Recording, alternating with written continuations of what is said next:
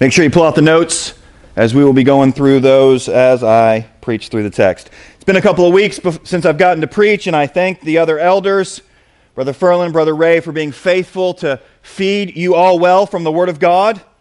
They were faithful to the text.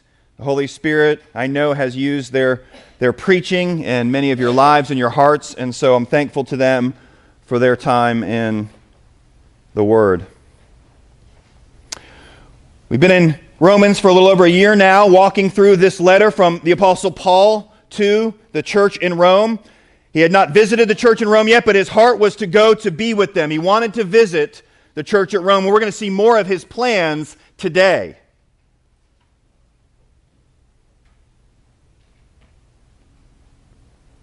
Chapter 15, a few weeks ago, we were able to look at the example of who Christ is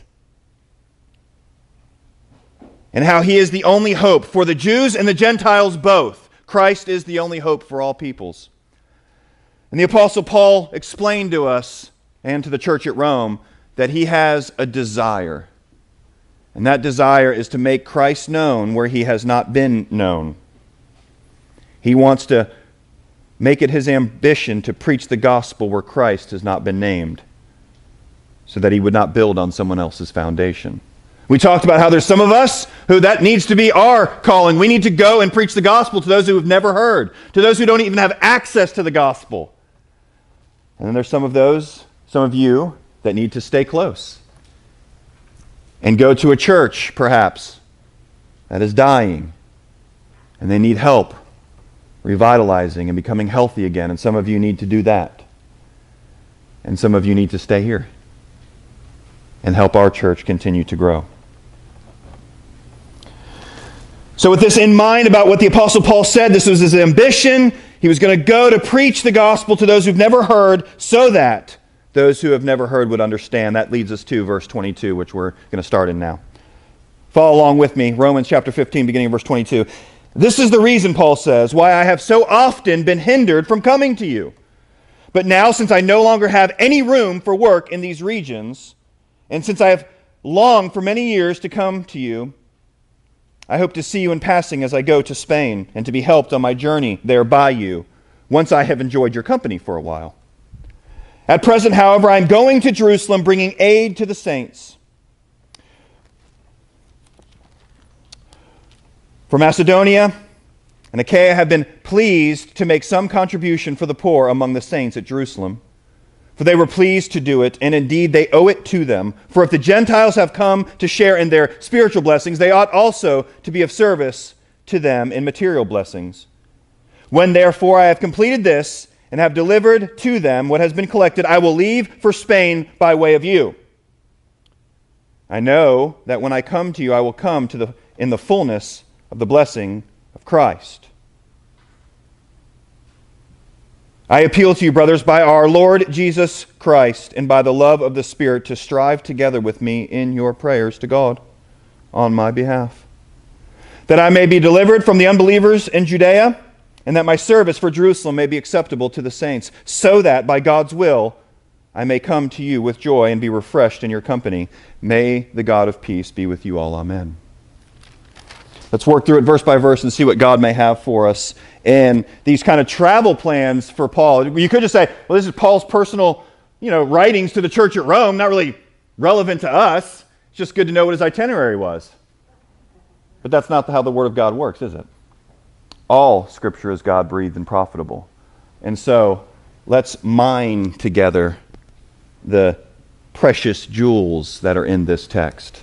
Maybe you've already seen them, or maybe in reading you said, I don't see anything. Well, hopefully the Lord will show us some things today.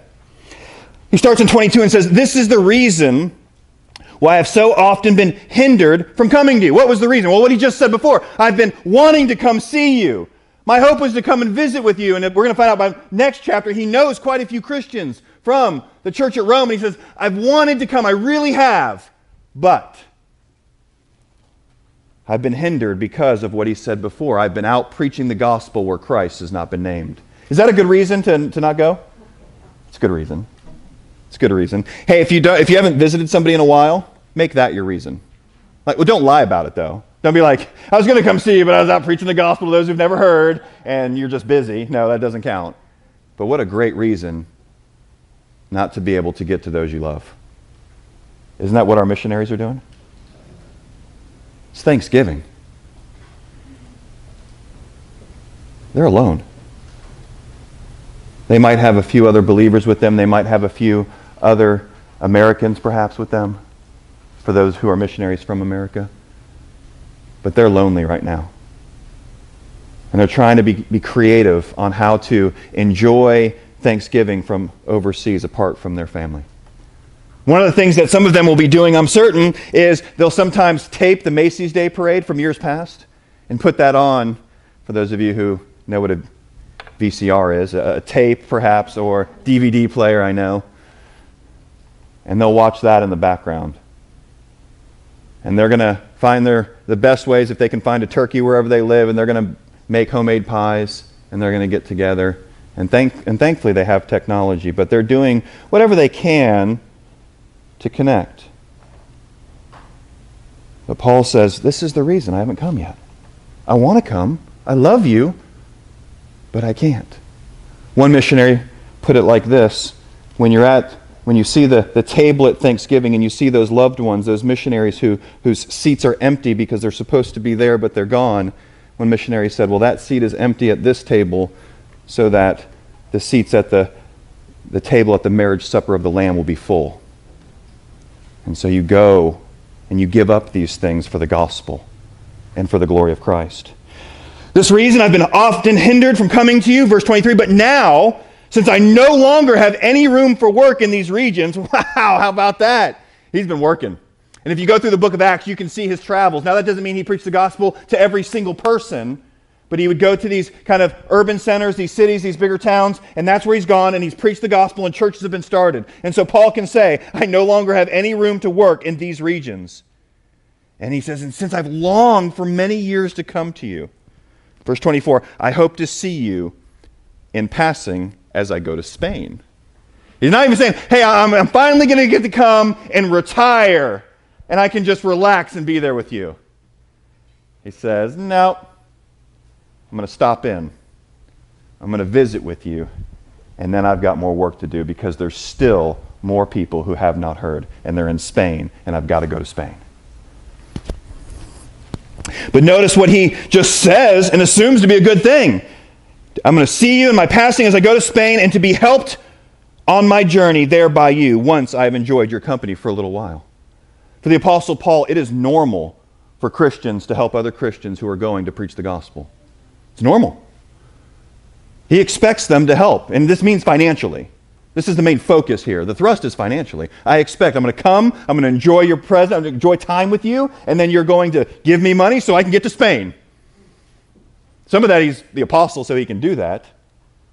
But there's an understanding that the body of Christ is bigger than just this church. Amen? The body of Christ is huge. All Christians, all times, all places, brothers and sisters all around the world. So we partner, and we get the joy of having some of you guests come and visit with us. We love hearing that you're here visiting from different places because it reminds us of the body of Christ. So he's saying, I'm going to come, I'm going to enjoy your company a little bit, and then I'm off to Spain. But I can't go yet. I can't come to you just yet. There's a little bit more I have to do, Paul says. Verse 25. At present, however, I'm going to Jerusalem, bringing aid to the saints. What kind of aid? Financial aid. The saints in Jerusalem are hurting right now, and they need help. They need money. And so Paul's entrusted to take money to them. He says, I can't come visit you just yet, and I can't go to Spain just yet, because I need to go to Jerusalem. The church there needs help. For Macedonia and Achaia have been pleased, verse 26, to make some contribution for the poor among the saints in Jerusalem. What do you see? You see churches helping other churches to make sure that there are not saints in need. It's the body of Christ, and it's beautiful. Some of those people in Macedonia and Achaia, they probably never even met those people in Jerusalem. Trusting Paul, trusting the other apostles, trusting others who are talking about the body of Christ as it grows. It is normal for us to help missionaries along the way, and it is normal to help other Christians who are in need. If you have an issue with either one of those things, then you're abnormal according to the New Testament. You need to pray and ask God to help you with that. But I think we're doing a pretty good job with this. I think we're doing a good job by the grace of God. For they were pleased, verse 27, to do it. They were happy to do it. Not, all right, pass the plate. I'll throw in some money. Go help the poor people over there. They were pleased to do it. And indeed, they owe it to them. Look at that. Paul says they actually owe it to them. Why? For if the Gentiles have come to share in their spiritual blessings, they ought also to be of service to them in material blessings. It says, especially the Jewish Christians in Jerusalem, that message has gone out from them to the ends of the earth. If you've come to faith and you now get eternal life and all of the blessings that God gives, you can't fork over a little bit of cash to help the poor? Paul says they owe it to them. They need to, because they have their focus. The reason that they're excited about it is they see the worth of eternal life. They see the worth of helping the church, of honoring God. So they're like, yeah, we'll gladly do that. And many of you are the same. So then he continues on with his plans in 28. When therefore I have completed this and have delivered to them what has been collected, I will leave for Spain by way of you. Paul has his plan. How many of you have a plan? Carrie's the only one with a plan? Nope. You guys have plans in your life. Some of you are like, I'm just day by day, just waking up. Many times we have plans, long-term plans. The Apostle Paul has plans here. When he completes that task in Jerusalem, I'm going to deliver over the money to them for their needs. I'm going to go to you, and then I'm going to go to Spain. And he says in 29, I know that when I come to you, I will come in the fullness of the blessing of Christ. I know that I've fulfilled what I was supposed to do in Jerusalem. I'm going to come to you guys. You're going to accept me. You're going to love me. We're going to have a great time together. Then you're going to give financially, and then I'm going to go. The blessings, the fullness of Christ, all of it. It's going to be wonderful, Paul says. So then he asks this. Here's his plan. Look what he asks. Verse 30. So I appeal to you. I'm pleading with you. Please, please, please, please, please. Brothers and sisters, by our Lord Jesus Christ and by the love of the Spirit, appealing to the Lordship of Christ and the love that the Spirit brings inside of each one of us as we're believers, to strive together. Notice that word strive. That means working hard at it. Strive together with me in your prayers to God on my behalf. I've got this plan. The plan sounds pretty good, right? But the plan's good. Go help the saints in Jerusalem, come back, visit for a while, go to the unreached in Spain. Great plan. And he says, I'm begging you, pray with me that this would be what God would bless. Strive with me in your prayers on my behalf. Verse 31, that I may be delivered from the unbelievers. Here's what he prays. Watch, 3 things he prays for. That I may be delivered from the unbelievers in Judea. As I'm heading back to Jerusalem, and as I get there, pray that I would be delivered from them. They're going to try to stop me. Pray that I would be delivered. And that my service for Jerusalem may be acceptable to the saints. When I get there to give them the money and encourage them, pray that it will be acceptable to them. Verse 32, so that by God's will I may come to you with joy and be refreshed in your company. Third part, that I can do that and come back.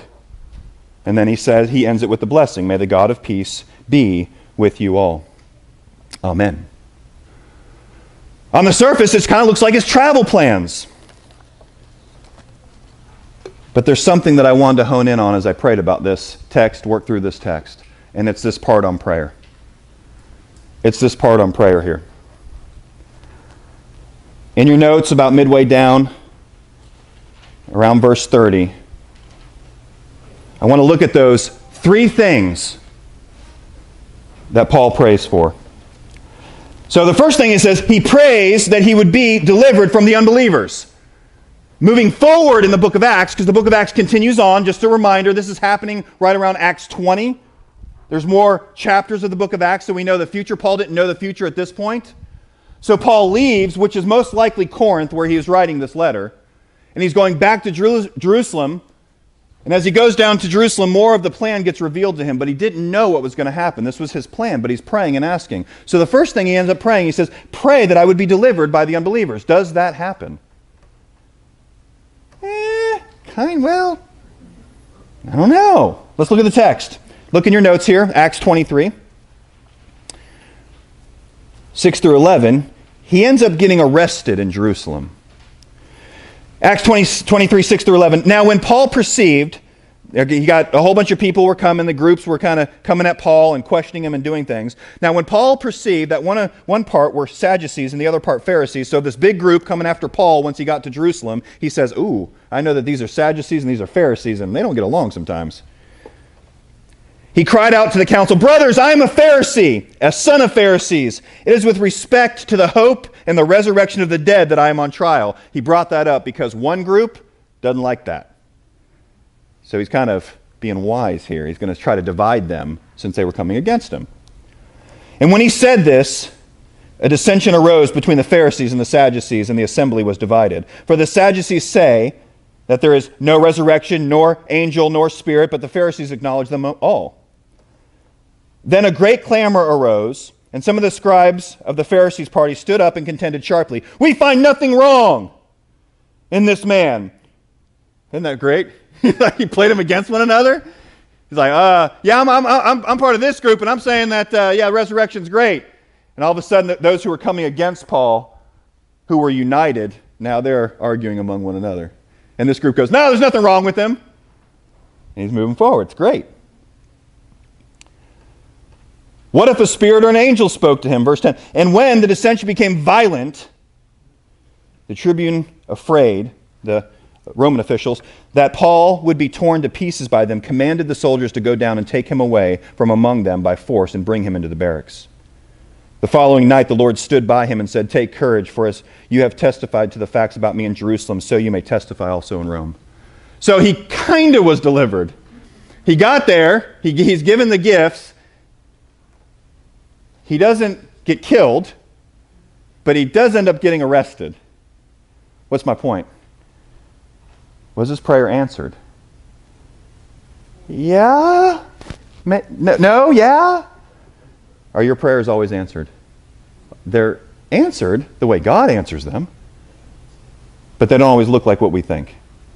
How many of you would say that you've had prayers and you're like, Lord, I know this is what you want, and you pray them, and as the answer comes, you go, that doesn't match up with what I thought. You ever have that? Yeah, all the time. You know what's great? Is here's how God answers your prayers. He answers your prayers the way that you would have prayed for them if you knew everything that God knows. But just so you know, you don't know everything God knows. So he answers them with infinite wisdom, power, and love. So Paul's first prayer, it's kind of answered. You could maybe argue yes, and some would argue no, and it just looks different.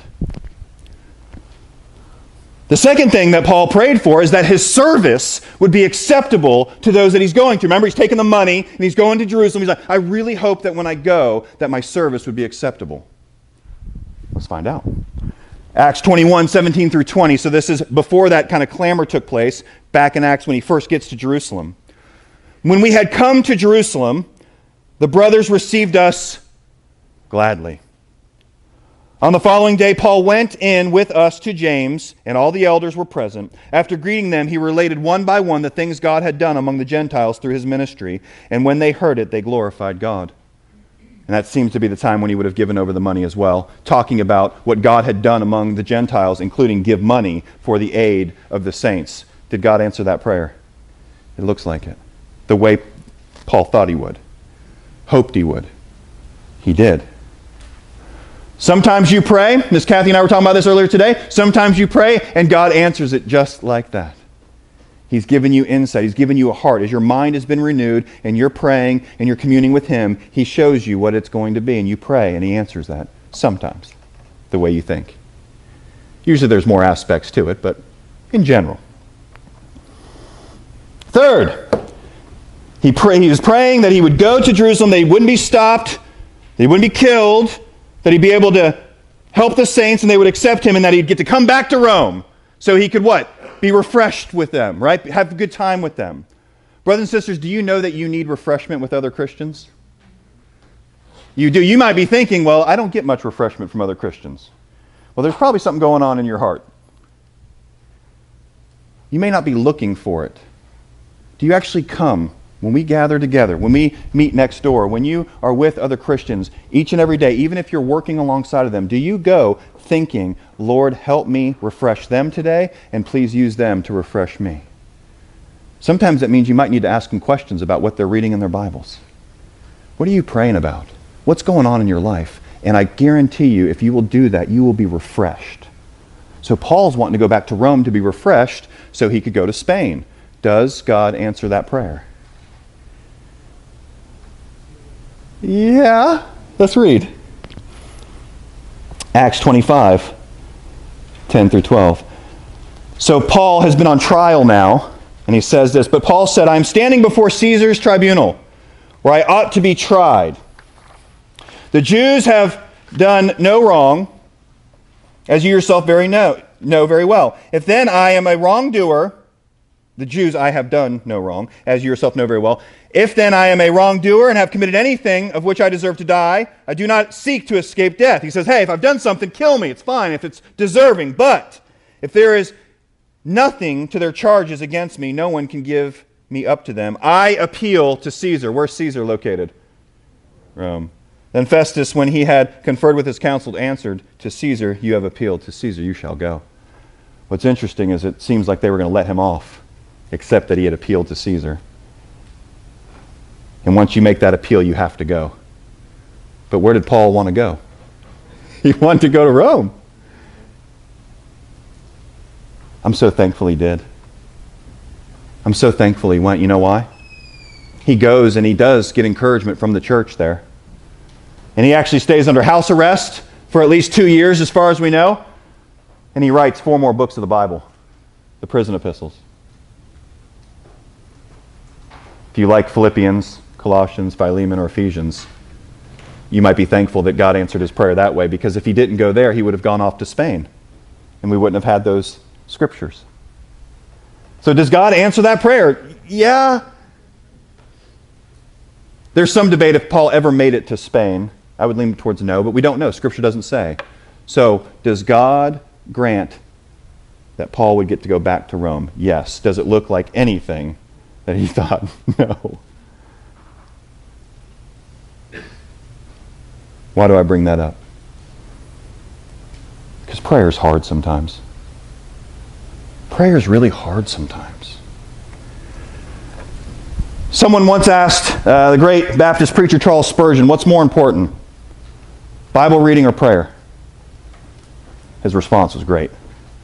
He said, what's more important, breathing in or breathing out?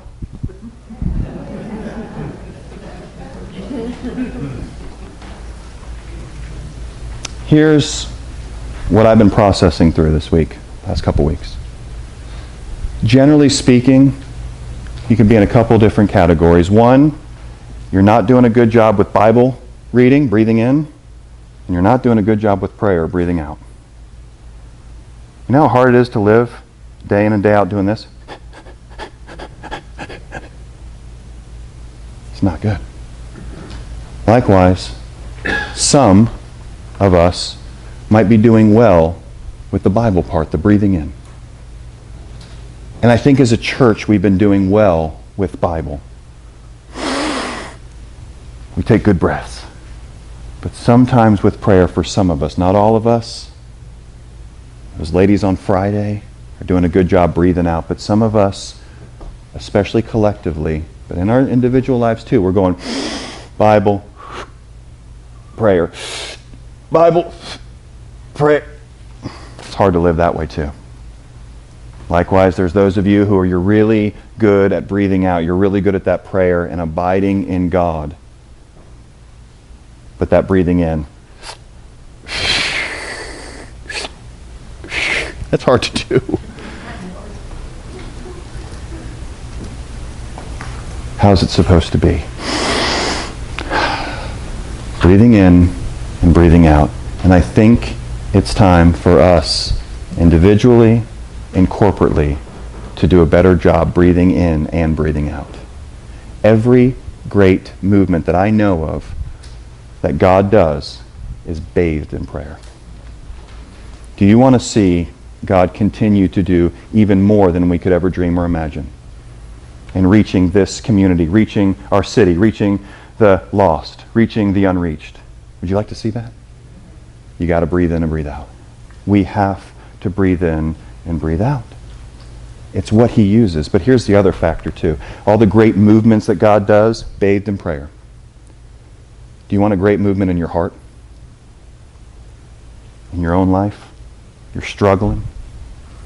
You've got things going on. You're like, I'm not really feeling that connection with God, even though I'm reading my Bible and I'm kind of praying. You will do what is a priority to you.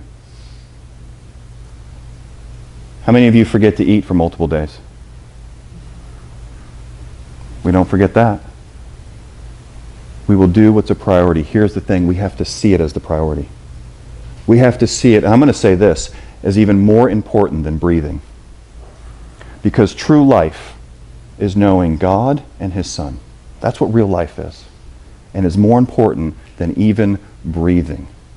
So it has to be the priority individually and corporately. We need to take some good breaths. In, not neglecting the Word, and out, not neglecting prayer. And the Spirit, he will decide to use that as he wills. And we have plans like Paul. But God directs the paths. But I promise you, he will use it for his glory. And you will feel the power and the presence of the Holy Spirit in your life in ways you never have before. And we will feel him as a church in ways we never have before. And it will, as they say in the book of Acts, God will use that and use us, hopefully, for his glory to turn this world upside down. But it starts with turning us upside down. Amen? Let's pray. Father, we love you and thank you for your grace, love, and mercy. We thank you for this part of this epistle, this letter to the church at Rome, Lord, and how you didn't leave it out, even though it seems like it's just Paul's travel plans. But Lord, as Paul says to them, he begs them that they would pray with him. And so, Lord, sometimes in our pride, we don't think we need prayer. We certainly don't think we need it from others. But Lord, we know that we need prayer. We need you. We need others praying for us. But Lord, this all starts at us focusing on the gospel and remembering that we need the gospel daily. We need the gospel to be saved. We need Jesus' death. We need his sacrifice in our place for our sins. We need the resurrection, him defeating sin, Satan, and death. We need him to give us his righteousness. We need him to take away our sin. And Lord, we do that. You do that when we trust in Christ. And so I pray for everyone here who has not trusted in Christ that they would do so. But Lord, for those of us who have trusted in Christ, we have to keep going back to our need. We're desperate. And Lord, our pride gets in the way and we don't think that we are. So God, I'm asking you do whatever it takes to show us that we need you. Whatever that is. We love you and we thank you in Jesus' name. Amen.